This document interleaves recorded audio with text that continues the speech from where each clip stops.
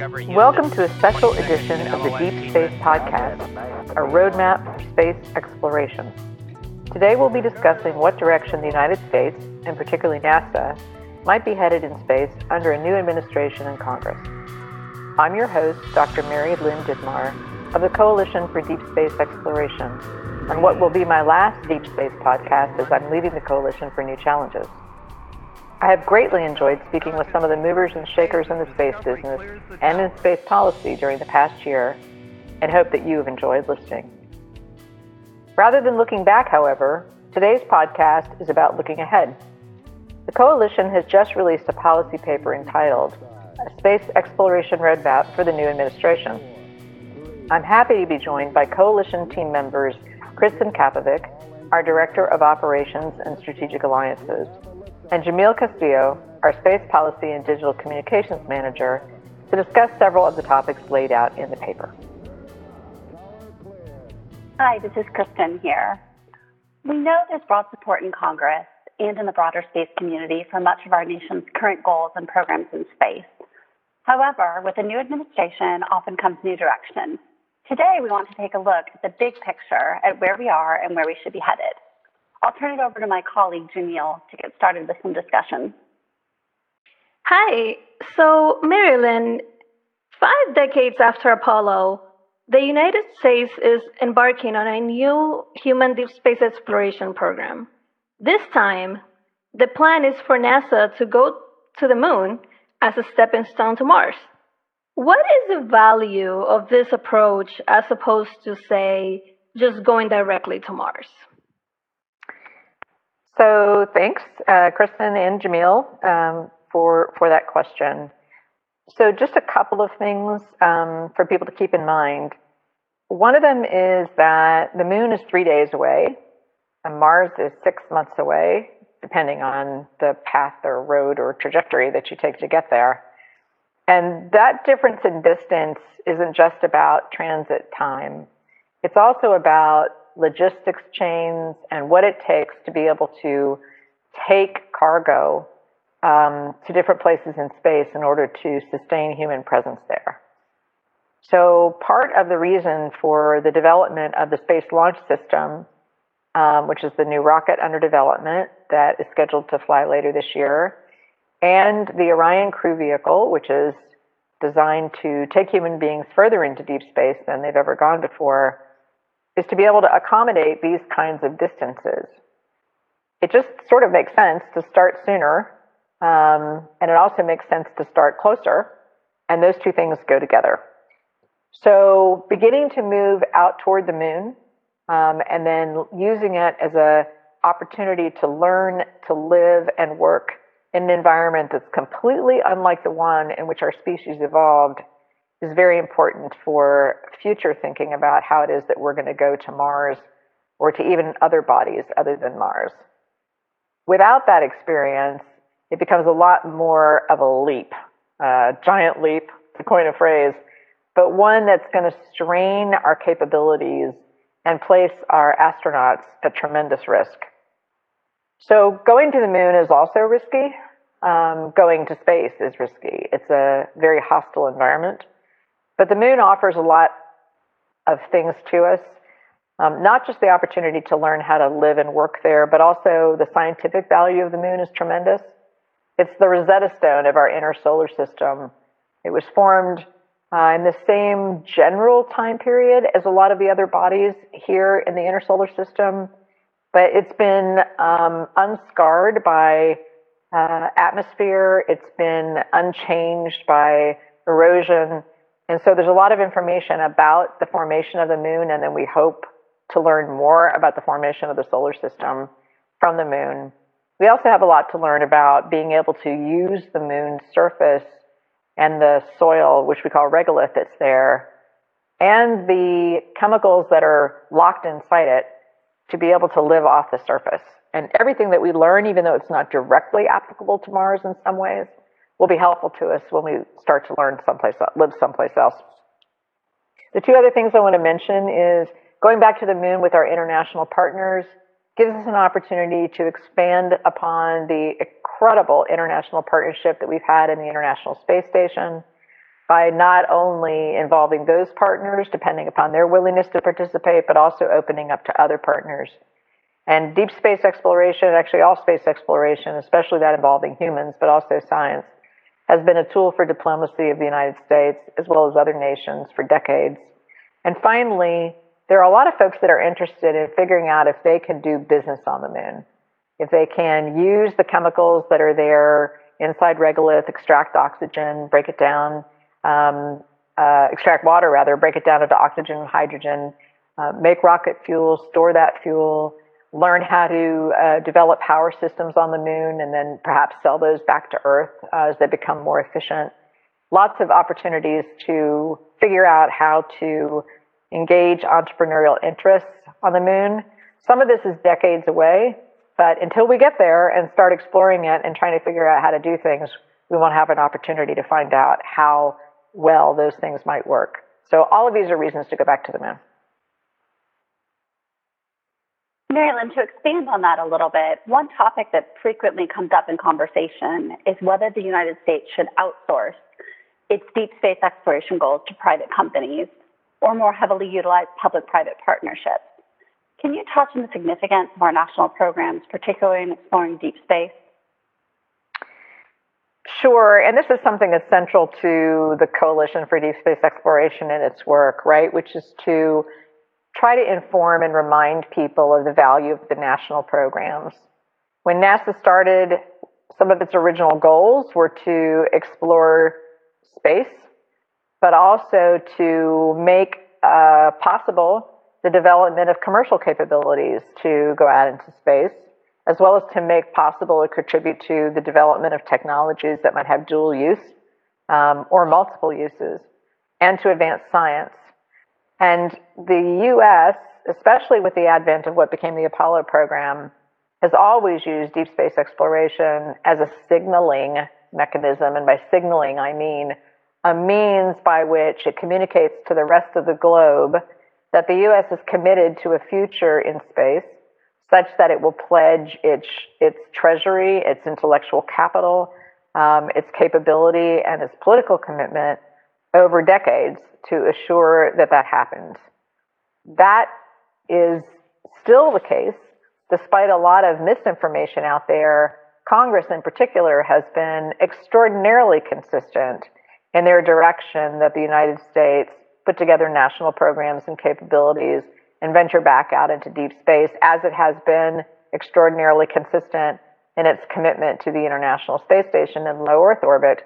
And both of those have been in law for 15 years, going on 15, actually more than 15 years now, across successive Congresses. So part of this is simply communicating to the rest of the world that the U.S., by dint of building these national capabilities, is in it to stay. We're interested in exploration, we're interested in science, and we're interested in commercial development, and the full faith and measure of the U.S. government stands behind those commitments. It's really difficult. I wrote an op-ed last year where I talked about geopolitics a lot and said, you really can't come to the geopolitical table with somebody else's rocket.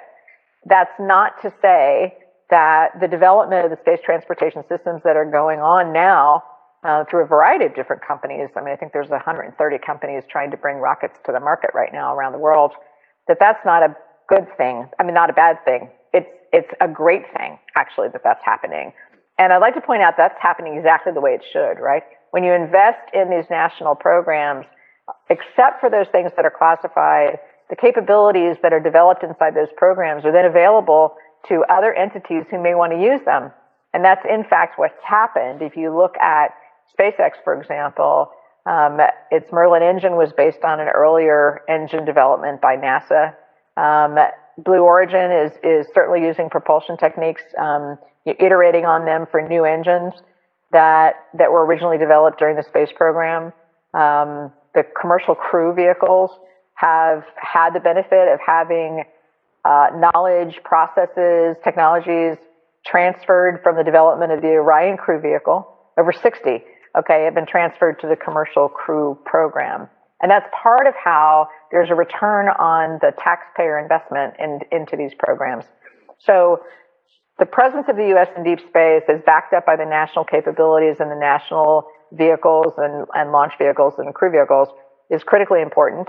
But also, this all basically creates an innovation cycle that takes place and plays out over decades, and that's exactly what we want to see. It's working the way it should. So, Marilyn, I want to now talk a little bit about low Earth orbit and our presence there. So, humans have been living there in low Earth orbit permanently for 20 years now, which is just amazing. Is there a risk of a gap in low Earth orbit, human spaceflight, as we move more into deep space? What are your thoughts on a strategy for a permanent presence on LEO? So, one of the things that we point out in the paper is that we need LEO to go to deep space. We need the capability, just as I talked about the moon being 3 hours away, 3 days away, as opposed to 6 months away. Space station is 3 hours away as opposed to 3 days away. And what we were able to do so far on the space station has been extraordinary. We've learned a tremendous amount about how humans survive and thrive or struggle in space. We've learned a great deal about habitats in space and how it is that they hold up to the environment of space. We've also learned a lot about environmental control and life support systems as they're set up inside habitats and go to space. And we will need, for permanent human presence on other bodies, the capability to have what's called closed or nearly closed life support systems. By that I mean they're regenerative. They don't have to constantly be supplemented with entirely new materials in order to be able to continue to provide life support. So if you had a life support system that you had to refeed with oxygen and refeed with water and refeed with the power to operate itself all the time, then essentially what you have is what we call an open system, one that is not going to be very efficient in creating an opportunity for humans to live in a healthy and safe manner. So the space station has been the single greatest development that we've had in the United States, and being able to sort of test those systems and learn more about how those systems operate in space. And I'm just talking about life support here. There are a number of technologies that have been and will be tested on board the ISS or in the vicinity of the ISS that will be helpful for us to move into deep space. 3D printing is another one, right? One of the coalition companies, Made in Space, now Redwire, put the first 3D printer in space on board the space station. And the idea of using 3D printing, or additive manufacturing as it's called, to help us, quote, live off the land, close quote, as we move to the moon and other bodies is also one of great promise for us. So permanent presence in low Earth orbit is in draft legislation. Permanent American presence in low Earth orbit is in draft legislation. And it's important for national and strategic and security reasons, as well as to ensure that we have ample opportunity to develop those new technologies. China's putting space stations in orbit, and they're opening the door, come one, come all, do research here, fly your astronauts here. And our position vis-a-vis China is we collaborate with them where we can, but we're also aware of them as a rising competitive power. And it makes no sense to most of us to say access to low Earth orbit, would be controlled by another nation. We've already had a number of years of that since the stand down of the shuttle. And to your point about a gap, we really need to avoid that situation that occurred with the shuttle, where we stood down the shuttle and we did not have the capability to launch Americans from American soil for many, many years afterwards. We don't want to end up in a situation where the space station, which will eventually come to an end, comes to an end, and we have not got in place other platforms to be able to basically reflect American presence, to allow NASA to do some ongoing research that we'll continue to do, and also to expand the commercial use of low Earth orbit. All of this is going to take a whole of government approach. NASA has sort of been given the responsibility for trying to figure all this out, but really it's a U.S. government strategic initiative that needs to be considered in that manner, certainly with support, advice, and counsel from NASA, which has all the space expertise. But it has applications in a number of different areas of government, And so we at the coalition would like to see a low Earth orbit strategy developed sooner rather than later, which will address issues having to do with ISS transition, but also future uses of low Earth orbit. As you mentioned, a whole of government approach in LEO. Let's look at the reestablishment of the National Space Council, which for any of our listeners who may not be aware, the Space Council is composed of cabinet level members headed by the Vice President. Marilyn, what would you say the value of the Space Council has been, and do you think it should continue? So thanks, Kristen. I think the Space Council has been valuable. It really served to elevate the role of space in the life of everyday Americans and also in the business of government in a way that hadn't happened for a long time. This isn't the first time the Space Council has been brought into existence. It actually is sort of a reboot of a couple of earlier iterations of the Space Council. But as time has gone on, it's become increasingly apparent across the government and to many segments of the public just how important space is in our day-to-day life. Everything from the use of ATMs to navigating with your cell phone to navigating with your car to other issues having to do with, for example, defense of the United States, control of commercial satellites, your ability to access entertainment.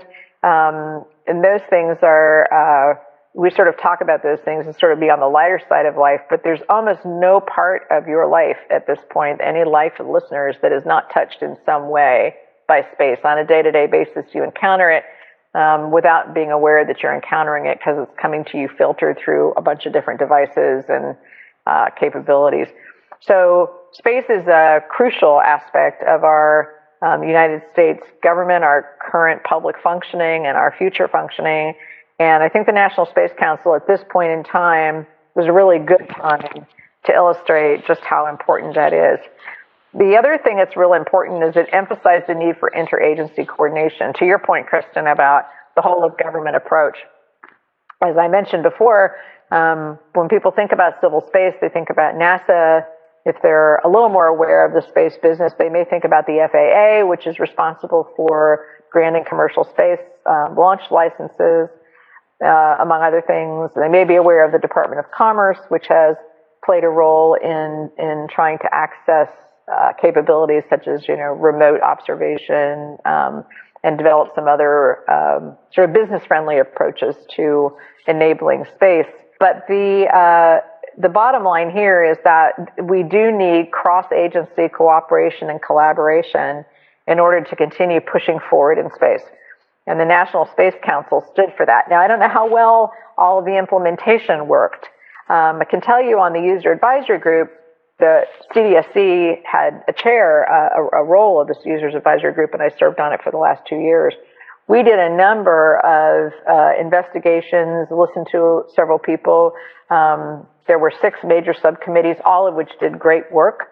There were a couple of white papers that were produced that I think will continue to have legs because they addressed issues, nonpartisan issues that really just had to do with the good of the nation and the future of the nation in space. The CDSC is on record, along with 15 other associations, I believe, in basically suggesting and advocating to the White House. Just very recently, I think the letter was just released yesterday, actually, that the National Space Council and the Users Advisory Group be continued, that industry supports them as a means to raise the prominence of several of these issues and to focus government attention on them. So, Marilyn, I think it goes without saying that these days we are all pretty preoccupied with problems right here on our own planet. As we try to address issues here on Earth, like climate change, for example, is deep space science something we can leverage to help us? Yes, Jamila, thanks for the question. Yeah, it absolutely is. And, we touch on this in the paper also. Lots of people aren't aware that there are models, scientific models, quantitative models, for how the Earth sort of lives and breathes, right? There's a water cycle on the Earth that has to do with how moisture is collected on the surface of the Earth and then evaporated into the atmosphere and then collected again into the atmosphere and recycled back to the Earth.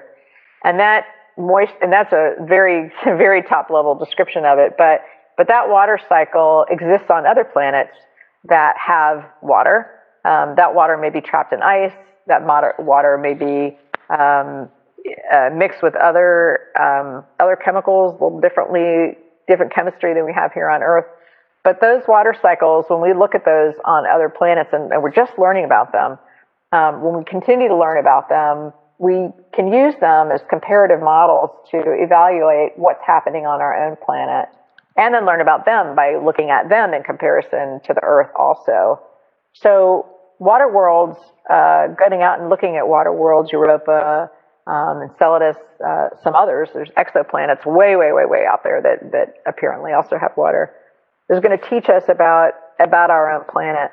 We also learn about our own planet by looking at what's happened to other planetary bodies. The one that's most obvious is Mars. Mars used to have a tremendous amount of surface water. It doesn't now. It's got some water captured on the surface in ice and apparently has subterranean water. But what happened to all that surface water, right? What happened to the atmosphere of Mars? Why did whatever happened to the atmosphere of Mars happen at Mars? Learning those things may teach us a lot about what's happening to our own planet, especially as we face climate change. And we look into the future, everything that we can learn about what's happened on other planetary bodies or the processes of those bodies that happens there in terms of those systems is going to end up having some educative impact on what we're learning about our own planet. So it's not just about looking at our planet from above, which is something that NASA also helps with, right? Especially in combination with NOAA. It's something that NASA certainly helps with, and there's a tremendous amount of earth science and climate science that goes on at NASA, and we've all benefited from that. NASA helps think about these issues in general, which is contrary to kind of what people think. I think they think it's just all about deep space or deep space science or deep space exploration or LEO, but a lot of the work that NASA's done over decades has helped inform our understanding about what happens here on Earth. And if anything, those needs are even more urgent now.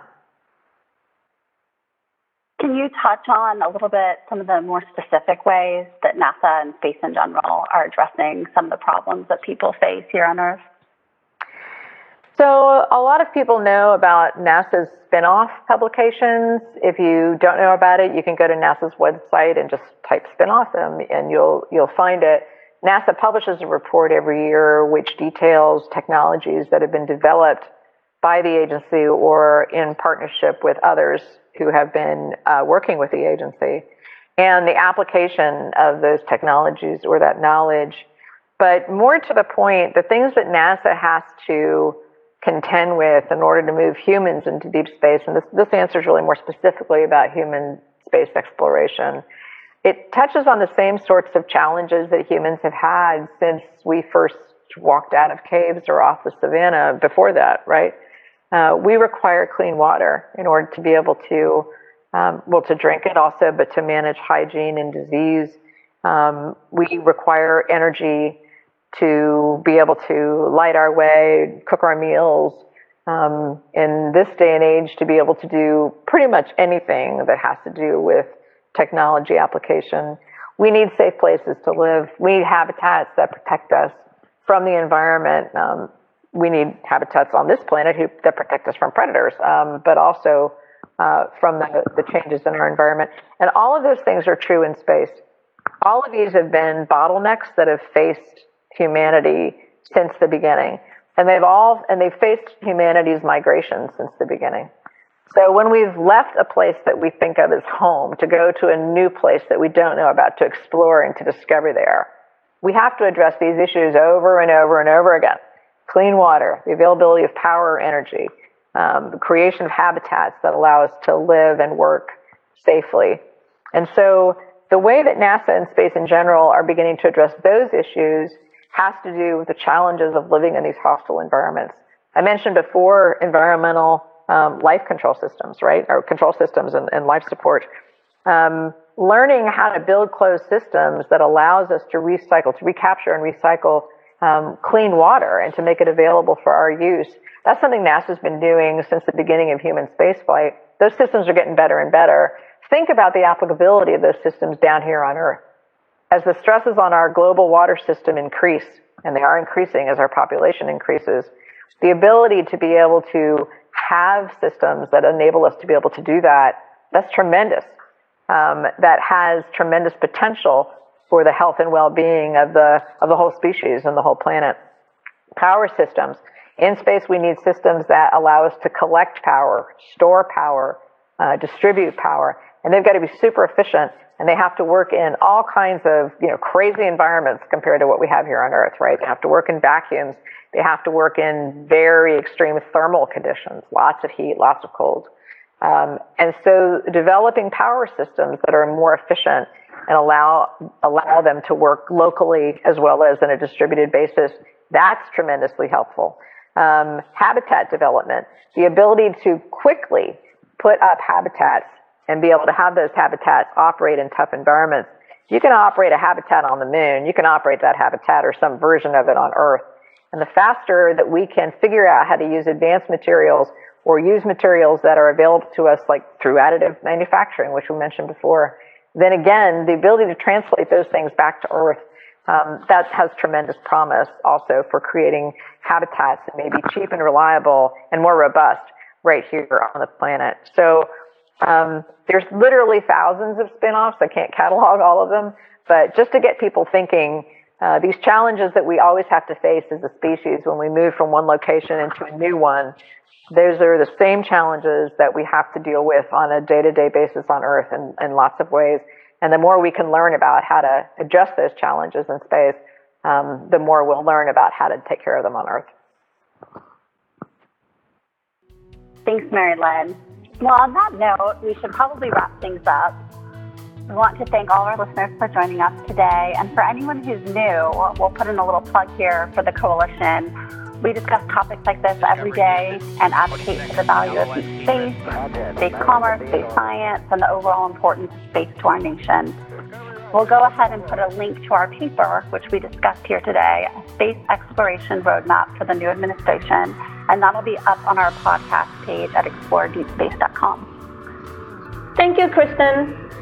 And thank you, Jamil, and thanks, Kristen. It's been a great pleasure working with you and talking about these things today on this episode of Deep Space Podcast. Discovery clears the tower.